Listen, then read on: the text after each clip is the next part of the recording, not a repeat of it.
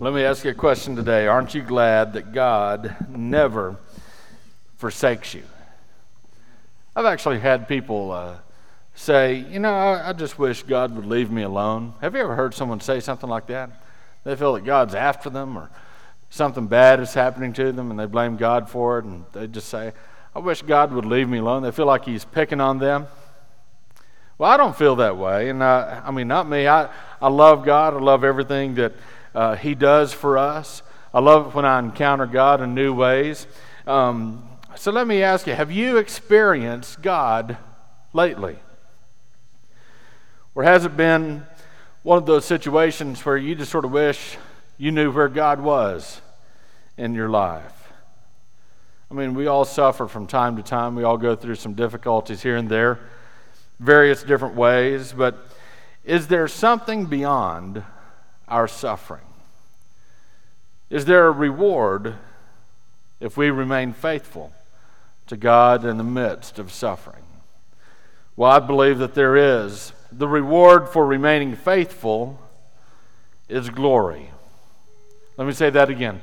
The reward for remaining faithful is glory. We get to share in the glory of God. And that's the message of the book of 1 Peter.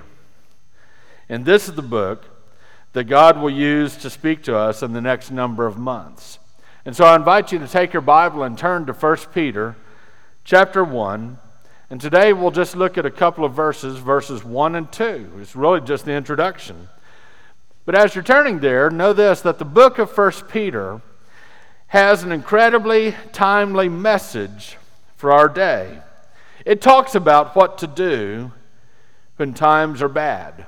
It talks about how to withstand governmental oppression for your faith. It talks about how to have a good relationship with those that you work with. It talks about how to have a strong marriage. It talks about what God thinks about you. What does God think about you? Today, I hope that you'll encounter God, and if you do, you'll have an opportunity to respond to Him.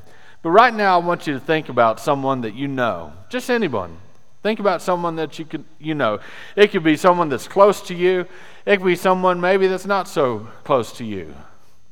Whoever it is that you're thinking of, they're having a hard time with something today. They might not even feel it at the very moment. It doesn't mean that everyone's suffering to the same degree, but there's difficulties for every one of us. And whoever you're thinking of is having a hard time with something. Maybe you know what they're going through. Maybe you don't. Maybe if you do know what they're going through, you've been through it yourself. You've walked in the shoes that they're soon to fill. When you're going through a hard time, isn't it encouraging when someone who cares about you has walked in your shoes? You don't feel like you're totally alone. When Amy and I were expecting Timothy, our firstborn child, we received a lot of unsolicited advice about how to be a good parent. And that was fine. Not ever having parented, I can tell you on the other end of things, now that we've raised 3 kids, I think now, maybe only now, we've got it down. It took a lot of practice. Amy's shaking her head no. But she just doesn't want me to bring home a child like I brought home a stray dog earlier this week. But nevertheless, we got a lot of advice from people who had never parented a kid. They seem to be the most knowledgeable, if you ask them, about what to do as a parent.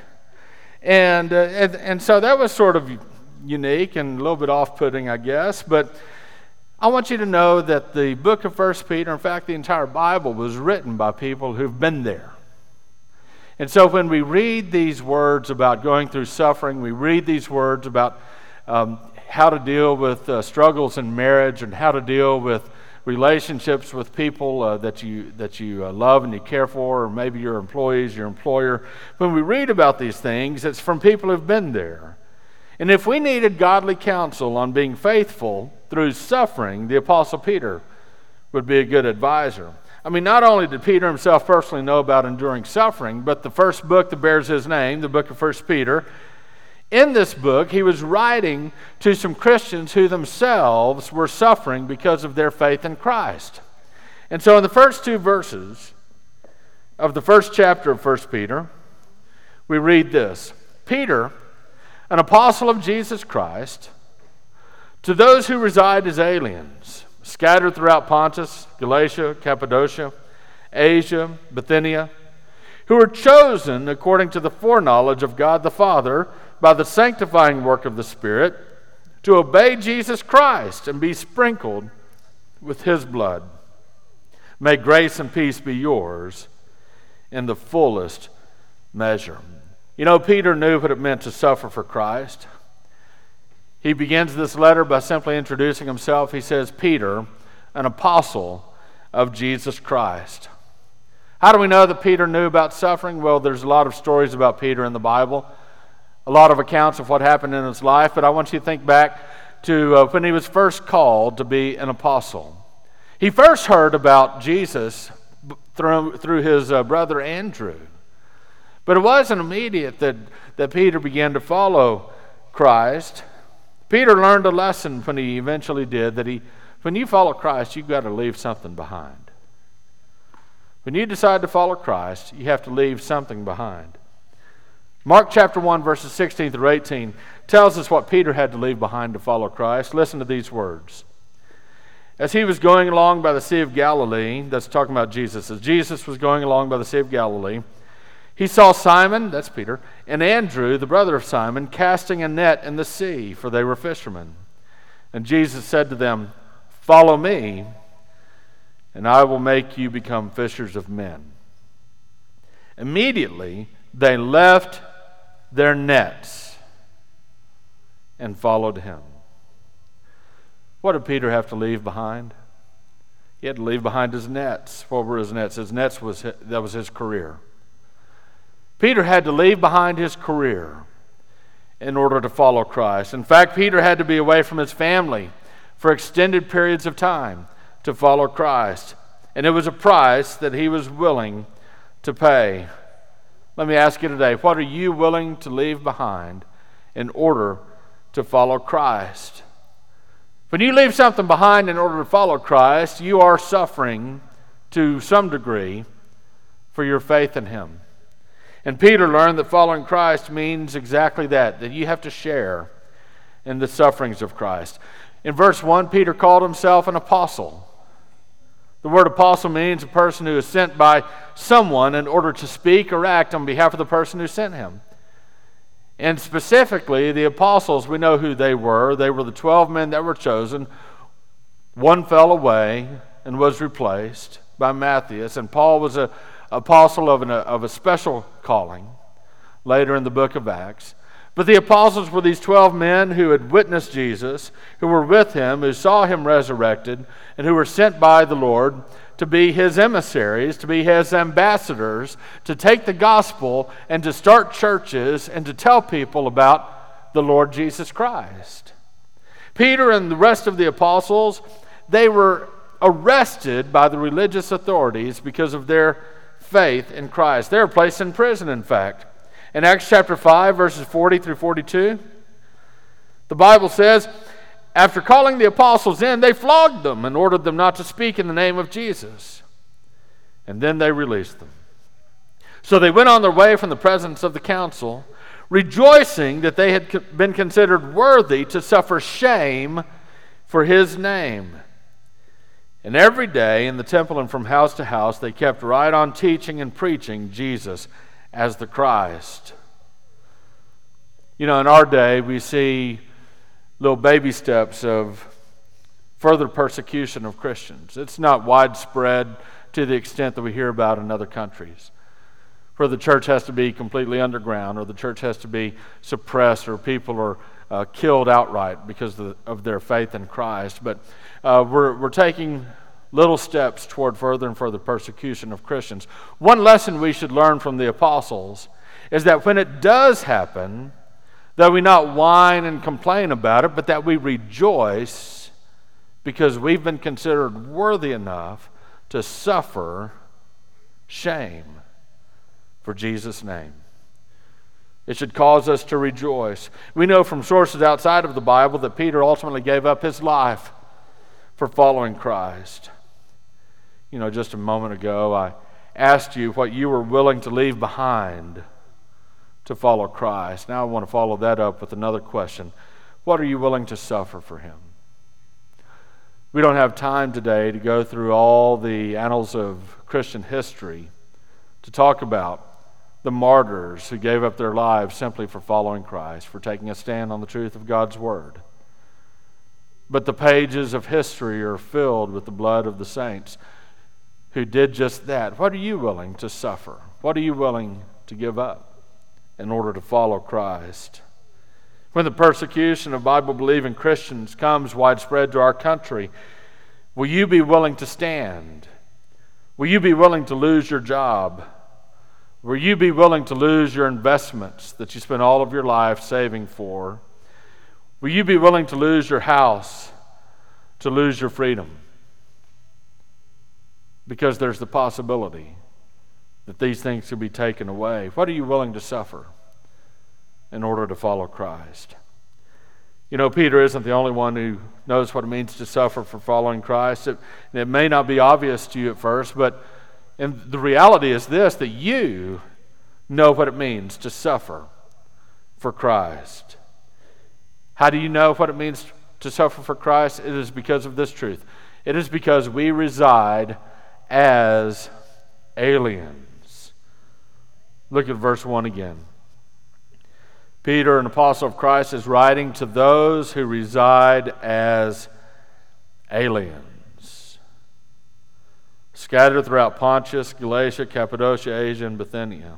All these places, by the way, are specific towns in modern-day Turkey. That's who he was writing to originally. But Scripture is very clear that you are aliens. You are exiles. What does that mean, to be an alien? It doesn't necessarily mean that the green type of Martian, not that type of alien, but someone who we know we use the term illegal alien is. It's been a hot topic politically. We know what the term refugee is. It's someone who's left their home. It's someone who is without a home. It's someone who's living somewhere that is not their home. That is you as a Christian. You're living somewhere that is not your home. This is not your home. If I asked you for directions to your home, you'd probably give me the address, and I'd pull it up on Google Maps, and we could meet there.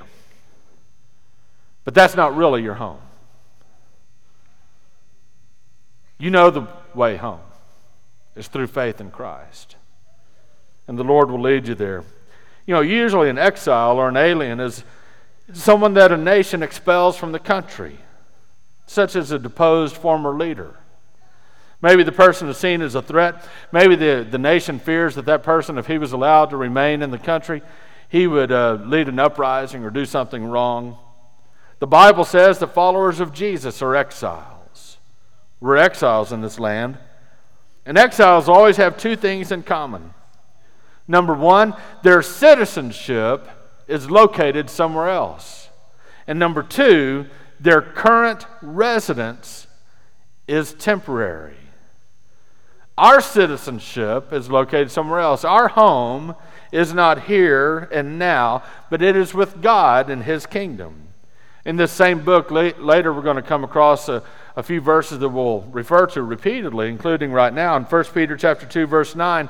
It says, "But you are a chosen race, a royal priesthood, a holy nation, a people for God's own possession, so that you may proclaim the excellencies of Him who has called you out of darkness into His marvelous light."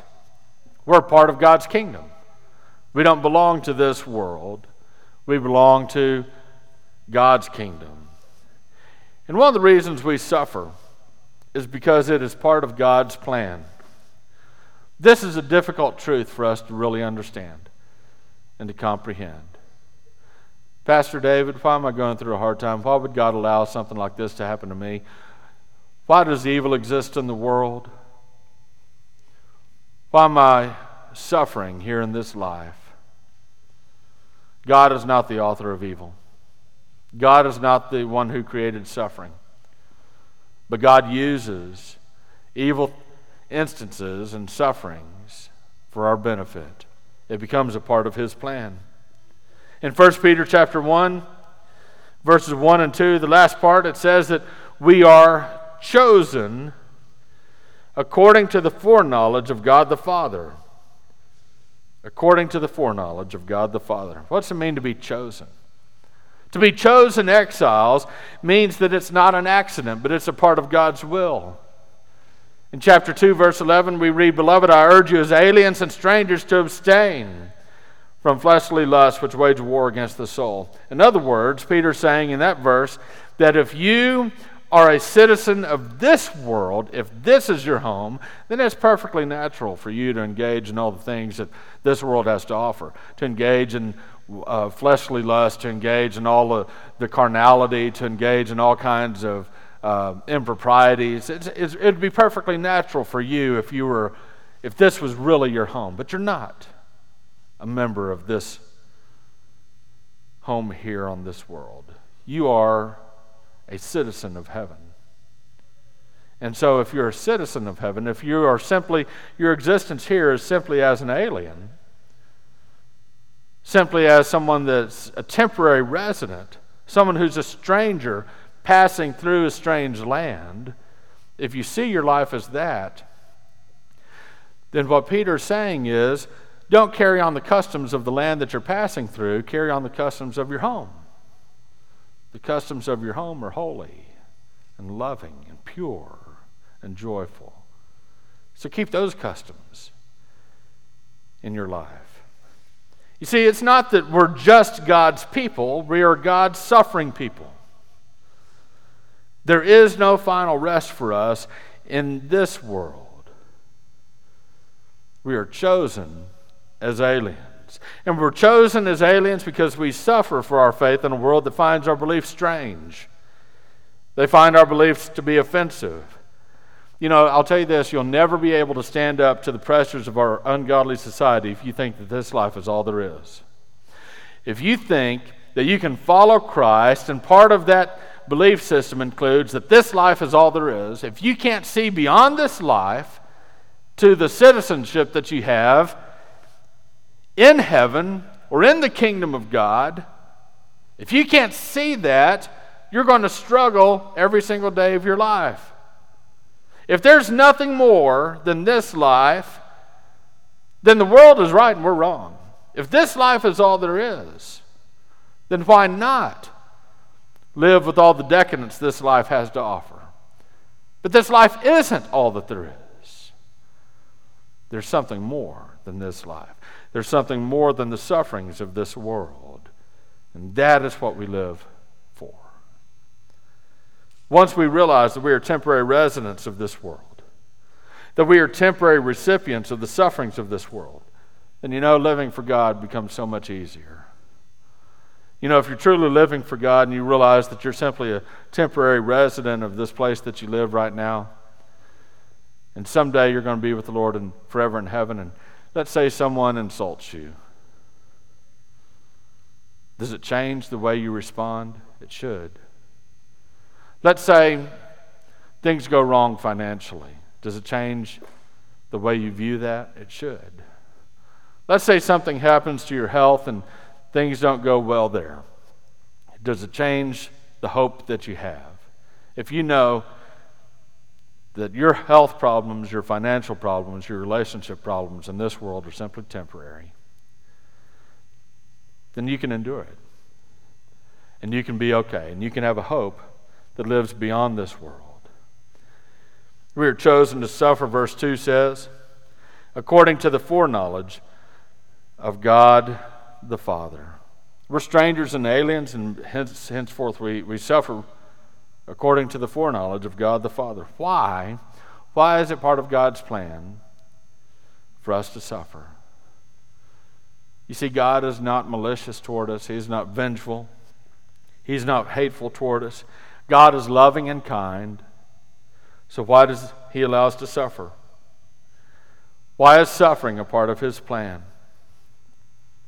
God knows that sometimes the most loving thing you can do is let someone go through the fire. Why? It builds character. And God is more concerned about your eternal character than He is about your temporary comfort. And so we suffer. And the suffering is not fun. The suffering is not pleasurable. But the suffering is temporary. The rewards on the other end are eternal. So keep that in mind. We suffer to become more holy and obedient to Christ. Verse 2 tells us this. We are chosen according to the foreknowledge of God the Father by the sanctifying work of the Spirit to obey Jesus Christ and be sprinkled with His blood. It talks about the sanctifying work of the Spirit. It's a big word, big theological word. What does that mean? Sanctification is the process in which the Spirit of God helps you become more like Jesus throughout your life. And so you become, in practice, what God has already declared that you are. God has said that you are holy. And if you are holy, then be holy. God has already declared you holy, so become that in your practice. Become that in the outworking of your faith. God's work in your life enables you to obey Jesus Christ and be sprinkled with His blood, verse 2 says. To obey Christ and be sprinkled with His blood. What's that mean? To be sprinkled with the blood of Christ. Well, it simply means that Jesus has paid the sacrifice to make you right with Him. The sprinkling of the blood is an allusion to something that happened with Moses in Exodus chapter 24. In Exodus chapter 24, there was a covenant that was inaugurated. And this is what God's Word says in verses 3 through 8. Then Moses came and recounted to the people all the words of the Lord and all the ordinances. And the people answered with one voice and said, all the words which the Lord has spoken we will do. Moses wrote down all the words of the Lord. Then he arose early in the morning and built an altar at the foot of the mountain with 12 pillars for each of the 12 tribes of Israel.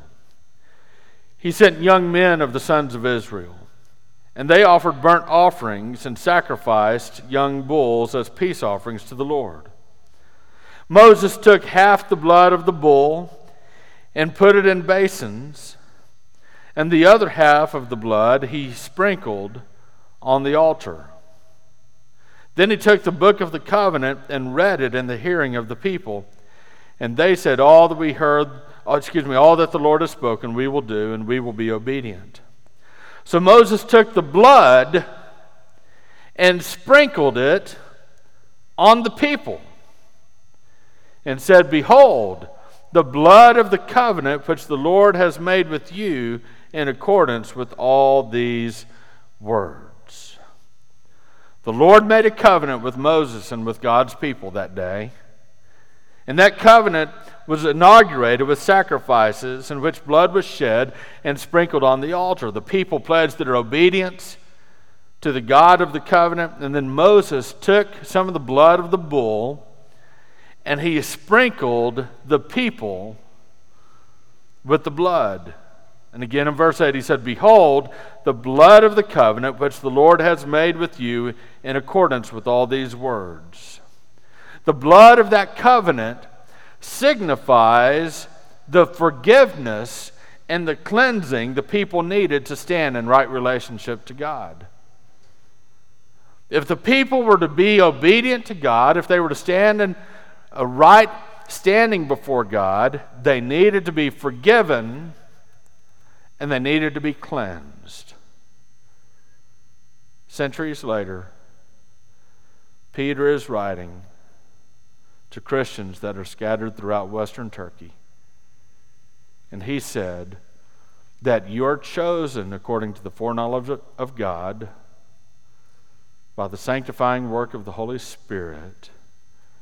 And he said that you are sprinkled with the blood of Jesus Christ. That means that you are forgiven, and you're cleansed. And it was all part of God's plan. Yes, being an alien for a time may not be a pleasant thing, and all of the sufferings that come from that. But can you see beyond that? That God has not simply chosen sufferings for you. God has not simply chosen you to be an alien or a non-resident in this world. It's more than that. What God has also done is that He has sprinkled you with the blood of Christ. He's forgiven you, and He's cleansed you. The Holy Spirit is sanctifying you, and this is all part of the Father's plan. That should make the sufferings that you go through more bearable. There is forgiveness for everything you've ever done through the cross of Jesus Christ. God will no longer be a stranger to you or be an enemy to you, but if you respond to His offer of forgiveness with faith, He will be a loving Father to you. And all you have to do is receive Christ through faith. And here's the best news of all. God empowers us to endure our suffering with faith.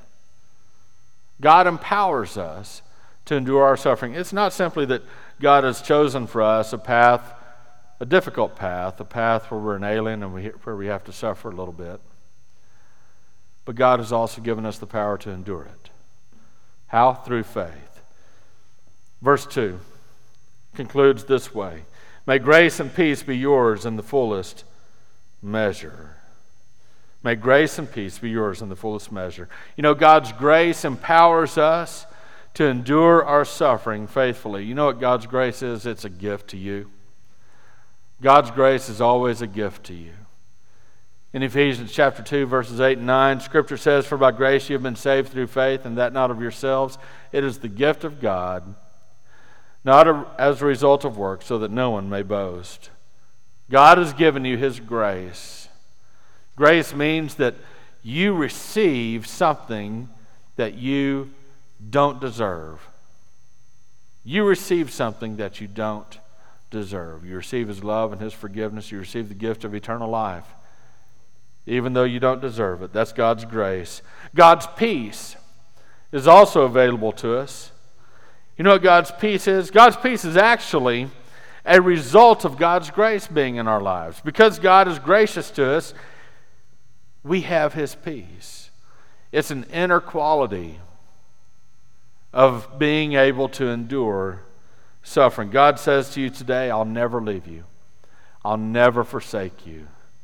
I'll be with you through your victories. I'll be with you through your times of suffering.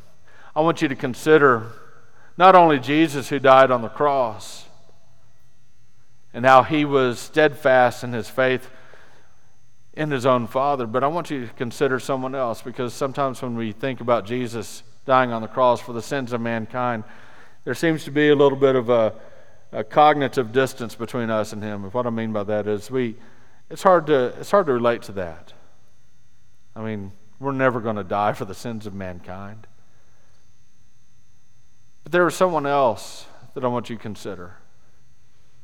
His name was Stephen in Acts chapter 7. Here Stephen was, just like you and me, a follower of Christ, just like you and me.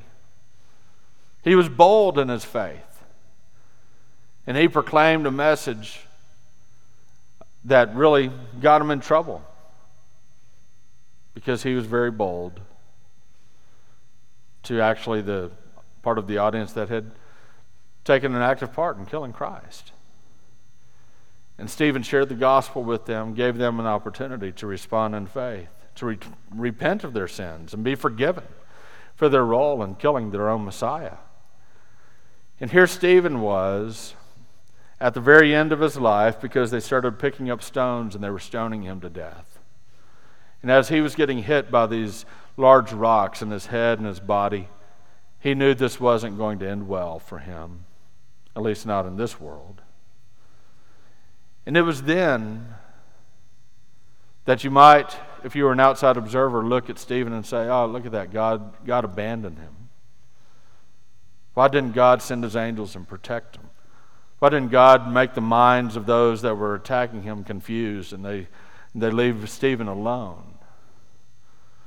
You might look at that from the outside and say, where was God in the midst of that suffering that Stephen endured? But that wasn't Stephen's perspective. As he was being killed, he said, I see the heavens open and I see the Son of Man standing at the right hand of the Father. Now, everywhere else in the New Testament, where it talks about the Son of Man, talks about the Lord Jesus Christ at the right hand of the Father, he's seated at the right hand of the Father. But here, as one of his saints is being put to death, Jesus stands. Some say that Jesus was standing in honor of Stephen, to receive him into heaven. But I think the Son of Man was standing because he was ready to go to war. Normally the king sits, but when the king's ready to go to war, he stands. God didn't abandon Stephen that day. God was with Stephen, and Stephen knew it. And Stephen had a closer experience with God than perhaps he had ever had before in his life. And Jesus did go to war. As a result of Stephen's stoning and death that day, Christians were scattered in many different places, and they took the gospel with them. And the gospel spread to an incredible degree. And the Lord Jesus was taking his word out among the nations. Why? Because Stephen was willing to suffer on Christ's behalf. And Stephen knew that his God was willing to stand with him. And he would never leave Stephen. He would never forsake Stephen. I do not know what kind of suffering you may be going through today. I do not know what is coming up this week. I hope that this week you have a peaceful and joyful week and nothing goes wrong in your life. But I think we've all lived long enough to know that every so often something happens that we don't foresee. And if you have to go through a period of suffering this week, I want you to know that God will never leave you. He'll never forsake you. He'll always be with you, and He'll give you the grace and the peace to endure it for His glory.